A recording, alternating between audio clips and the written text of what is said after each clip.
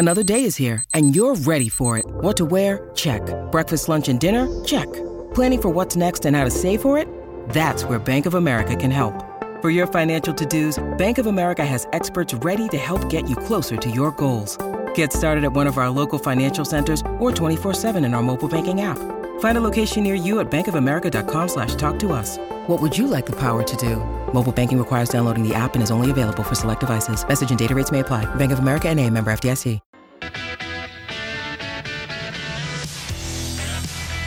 This is Inside Sports with Reed Wilkins on Edmonton Sports Leader, 630 CHED. All right, thanks for checking out the show tonight. Into the weekend we go. We got an Oilers broadcast coming up on Sunday, 2:30 for the face-off show. The action will start at 4 as they take on the Winnipeg Jets. Late in the first half, about 3 minutes left, Hamilton leading Montreal 7-3 in the Friday Nighter in the CFL. Blue Jays trailing the Rays 3-1 in the fifth. We were just talking about the Oil Kings game. That's coming up at 7 at Rogers Place against Red Deer. 7 o'clock kickoff at Foot Field. Meanwhile, the U of A Golden Bears taking on the Saskatchewan Huskies. Bears are 2-1. Huskies are 3-0. Unfortunately, I mean, I guess I really shouldn't say unfortunately. They tried and they had a lot of fun.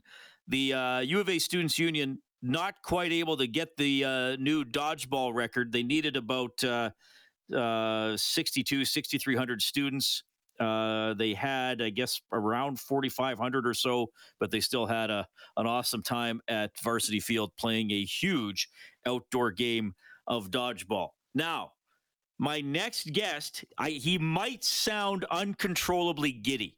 He usually sounds uncontrollable in some way, but I think he is still giddy from the result of the game that ended about 21 hours ago, his Cleveland Browns toppling the Pittsburgh Steelers in Thursday Night Football. It is my good buddy Jack Michaels checking in. Hey, Jack. Well, I'd be a little bit more giddy if we were talking about two playoff-bound teams. My next-door neighbor is a huge Steelers fan, so we exchanged some friendly banter. But the way that game was played, it's hard to envision anything other than 9-8 or 8-9 for either club. So I'm going to reserve gloating or feeling great about things until the Browns, string together a few more wins. Because after all, I was in Penticton for the horror that was the lead loss to the New York Jets and Joe Flacco, who I believe won a football game for the first time since the George Bush II administration. Well, that was a heartbreaker for the Browns, and they almost let the Steelers have that onside kick. Oh, I'm aware. I mean, it was a poorly played game between two below-average teams in what is starting to all of a sudden, Reed, look like one of the weaker divisions. Maybe the version of the CFL East for the last decade, and that's the AFC North. It's thought usually to be one of the stronger divisions. I can't say that any team is looking real good in that division right now, but when you were reading the scores, I was thinking, well, at least an East team will get a win tonight. I was thinking, though, I mean, when's the last time you had a legitimate power in the East? And I know Ottawa, won a Grey Cup. I think they finished 8-10 that year, or 8-9-1 or something. But I mean, When's the last time you had a 12-win team out East? I mean, it has to be coming up on close to a decade now. Well, I believe in 2015 when Edmonton won, I think Ottawa. I'm just going to check. I think Ottawa was a 12-win team that year. Like in the regular season, they were better than the year when they beat Calgary in overtime. I'm guessing they went 9-0 against the East that year then, because it's been an unbelievable stretch here where the East, I think right now 7-5 leads the division, and 7-5 is one of the better records that an East leading team has had in the last 10 years that I could think of. So, 2015 was interesting because Edmonton and Calgary were both 14-4. Right. And then it dropped off to BC going 7-11. Now, that's because Edmonton and Calgary beat almost everybody they played. The East had Ottawa at 12-6. Hamilton and Toronto were both 10-8. And then Montreal was 6-12. So Montreal actually had a half-butt shot at the crossover that year, an East team going to the West, but BC held them off. But yeah, it's generally been I'd have to go back and check the standings for all the seasons. But generally, the CFL West, not just the last decade, the last 4 decades, going back to when I was a kid, has been a deeper division with just the rare exception. Oh, yeah, no, for sure. The depth has always been there. The East lately has just struggled to field a team over 500 to represent its division. But in any event, like I said, I'm not going to go on and on about the Browns and pretend they're something they're not, especially in a loaded AFC. Bengals have stumbled out of the gate. I guess the Ravens, I think, became the first team in something like a decade to give up a 21-point lead in the fourth quarter. And, people shouldn't be surprised. They were last in the league in pass defense a year ago, but still, that was Tua shredding them up. And so in any event, like I said, we'll see what happens over the next 8 to 10 weeks. But if I had to, go to the money line and tell you where the Browns and Steelers would finish, I'd tell you probably somewhere between 8-9 and 9-8, and I feel pretty comfortable with that. See, now you got me looking all this stuff up. I forgot about this. In 2019, Hamilton was 15-3, and then got worked over in a 21-point loss in the Grey Cup to Winnipeg. Wow. Geez, I did not remember that. Would not have. That's a good pull by you. So yeah, well, if you don't win at all, right, people tend to forget about how good or a season you might have had in the regular season if you don't pull. Yeah, off. and as I recall, Winnipeg crushed them in the Grey Cup that year. 33-12, just absolutely pounded them. Yeah, for sure. Okay, well, nonetheless, I'm glad you got to see a Browns win on prime time.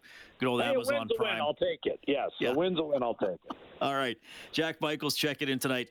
I want to have some fun with you here before we dive more into the Oilers stuff. The Edmonton Oil Kings tonight are using goal songs. So when an Oil King scores, they'll play Kickstart My Heart, which has been the traditional goal song. But then once the players sort of gather to celebrate by the bench, they'll go to the individual players' selection for a goal song. If you had a goal song in hockey, what would you pick?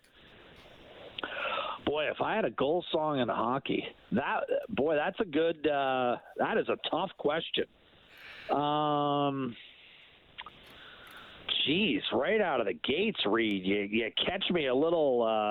Well, usually you're so good at these because you're so sharp. You could just say "Let It Go" by Def Leppard. That'd be a good one. I'm scrambling a little bit. You know what I'd like to see on a goal song to see whether it would translate is Journey, Any Way You Want It. Start with the guitar riff and maybe go from there. Because I have to say this, and you don't hear a ton of praise from me heaped on the Toronto Maple Leafs, starting with their grammatical, incorrectness of their name. That bothers me right away. But I got to say, when they went to the Hall & Oates, You Make My Dreams Come True, that was, a song that I don't think a lot of people would have gone with right out of the gates, and yet it's catchy. I like it, and to be honest with you, it's kind of renewed my, somewhat tepid interest in the Hall & Oates library. I'll tell you what we'll do. Kellen can collect some of these for the off-topic topic. By the way, that song was not one of their 6 number ones, Reed, which I didn't know. I don't know that one. To me, You Got Out of Touch is right up there as a classic from the 80s. 780-496-0063. Let us know what would be your goal song if you were a player on the Oil Kings or a team that had goal songs. 10-3, Hamilton leading Montreal at the halftime. They just went to the half in the CFL. Okay, Jack, here we go into the Oilers preseason. Stuart Skinner came out and spoke today, and then Jay Woodcroft to address the media after the Oilers' second session said, hey, I've seen Skinner grow, not just as a goaltender, but as a person. He's put the work in. He's made all the stops along the way to get to the minors. He obviously got that NHL debut in an empty building and the win against Ottawa in January 2021. And then for the most part, I thought pretty good, going 6-6 in 13 appearances last season, including his first NHL shutout against the San Jose Sharks. So, it seems to me, Skinner's, he's done everything he's needed to do. He's grown, he's matured, and a huge opportunity for him behind Jack Campbell. Well, I think it's a huge opportunity for both goaltenders because, as much as Oiler fans, want to say, all right, we've got a legitimate 50-30 split here, we're going to find out whether for the first time in their NHL careers, Jack Campbell can play 50 games and Stuart Skinner can play 30. It's neither of us ever done that in the NHL. I think a lot of people see that as, again, maybe a 55-27 split or whatever you want to call it, you're still asking two guys to do something they've never done before in the NHL. And that's why the goaltending situation, once again, is one of the most compelling storylines behind the Edmonton Oilers season. Jack Campbell certainly, looks like he's apprenticed well and is ready for this opportunity, much the way Cam Talbot did when he ended up winning 42 games for the Oilers, and I believe setting single-season records for wins, and I want to say save percentage that year in 2017. But you never know until you're the unquestioned guy, and you're the guy that basically a team is going to lean on from day one. And this is a situation that Jack Campbell has not had in his NHL career, where he's the unquestioned number one guy on a team expected to contend for a Stanley Cup. That is a different situation than what he's had before. He's not the only guy in that situation in and around the league. I mean, Kyle Dubas the other day was quoted as saying, the Leafs goaltending is an open competition for the whole season. I don't think the Oilers have that. I think they have their 1 and 2. But the whole key to that is, I think, as much as, you want to believe, hey, 3 years from Smith and Koskinen, you needed to move on. Absolutely. I don't disagree with that. And I like the signing of Jack Campbell, but he's still got to do it. And that goes for the whole team as well. I mean, the Oilers still have to, qualify for the postseason. They still have to do what they didn't do in 17-18. Now, here's why I think they will be a playoff team and they will be a 100-point club this year, is now the same players that had such disappointing campaigns in 17-18 and 18-19, the core of that team was much younger than the core of this one. Now all those key players are in their mid-20s. This is no longer a young hockey club.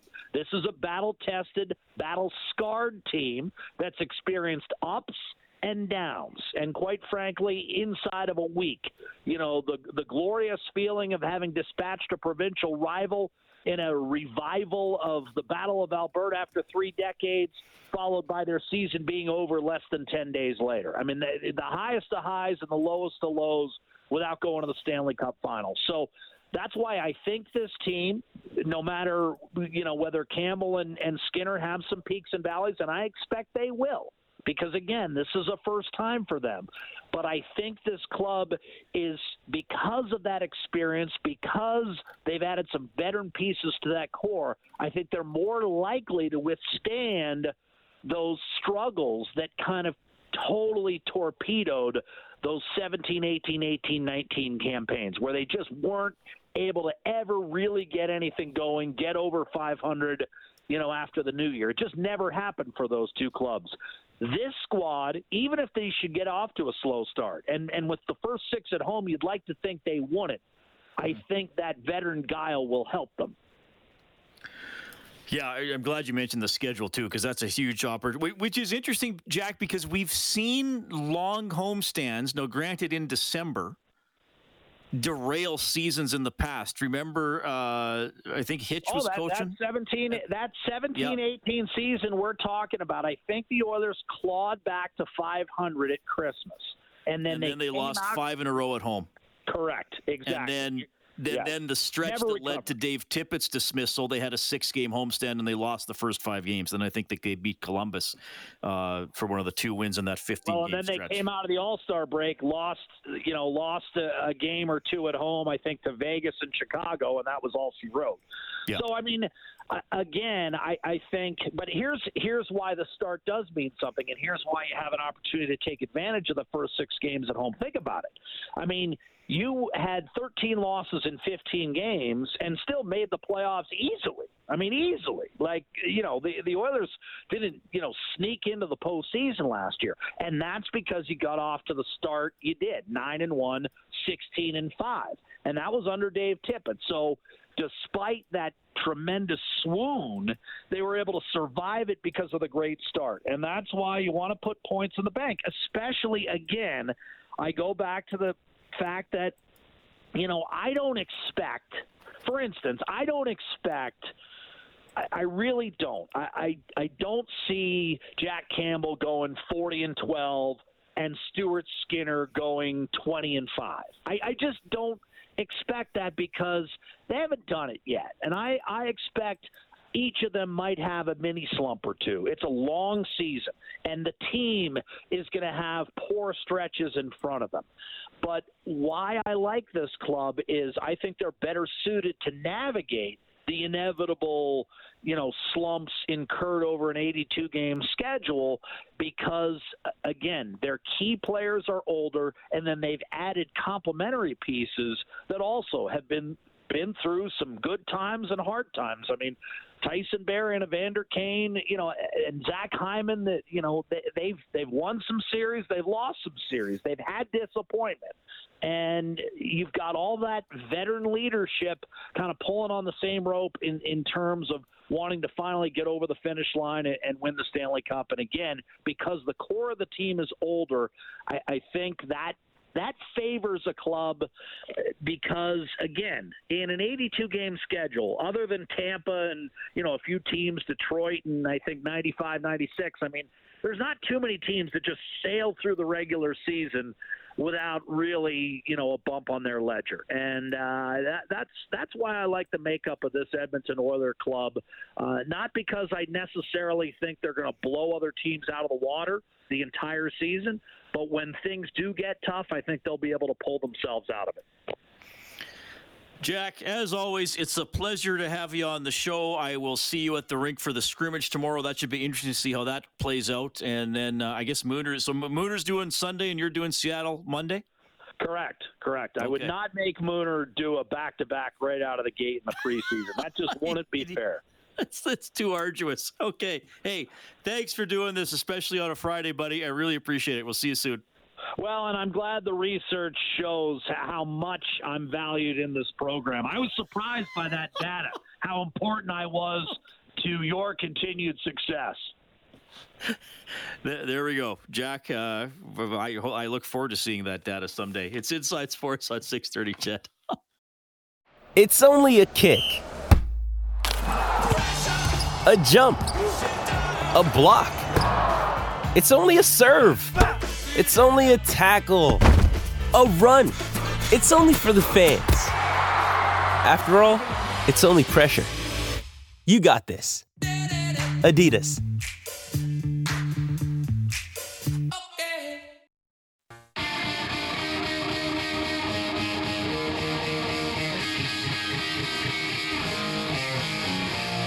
Inside Sports with Reed Wilkins is brought to you by James H. Brown and Associates, Alberta Injury Lawyers, the heavy hitters of injury law. Okay. We've had a couple of great play-by-play voices on the show to get you going. Jack Michaels from our Oilers games here on 630 CHED and Andrew Peard from the Edmonton Oil Kings as the Oil Kings get to set to face off against Red Deer, 7 o'clock at Rogers Place. Their first game of the season. U of A football, 7 o'clock against Saskatchewan at Foot Field. That is a big one in Canada West. Kellen Kennedy back at the 630 CHED broadcasting compound. Kellen, how are you doing, sir? Pretty good, Wilkie. How about yourself? Now, I understand you are not working Monday. Is that accurate? That's correct, yes. And what will you be doing on Monday, my friend? I will be chasing after the mystery of the White Rabbit. I don't know what that means. Is that like a drug Monday Night Raw, yes. It's the rumored big reveal. We will find out who the White Rabbit is on Monday Night Raw Monday in Edmonton. So we'll see. Okay, well, this makes no sense to me at all. So you have to educate me.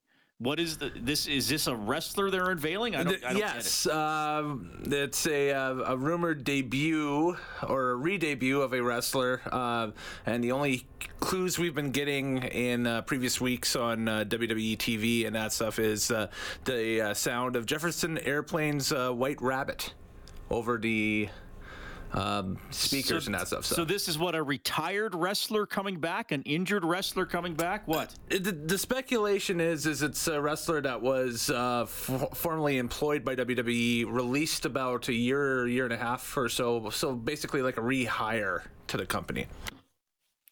A rehire. So it can't be that many possibilities. Who do you think it is? I think it's Bray Wyatt myself. All right, and he's good? He will be good. He will be good. He was good, but he'll be good. Yeah. All right. Well, now I know something to watch for. I just Googled Bray Wyatt. Do you know what his real name is? Yeah. It is Wyndham Lawrence Rotunda. That's right. That's amazing. Okay. All right. Well, there you go. I'll watch for that on Monday. You'll have to text me while we're covering the Seattle game. For sure. Who is the White Rabbit? I've learned so much about WWE from you, Kellen. Most of which I forget shortly after. Still, I temporarily learn it. Okay, Jamie Thomas. He's always fun. He's coming up.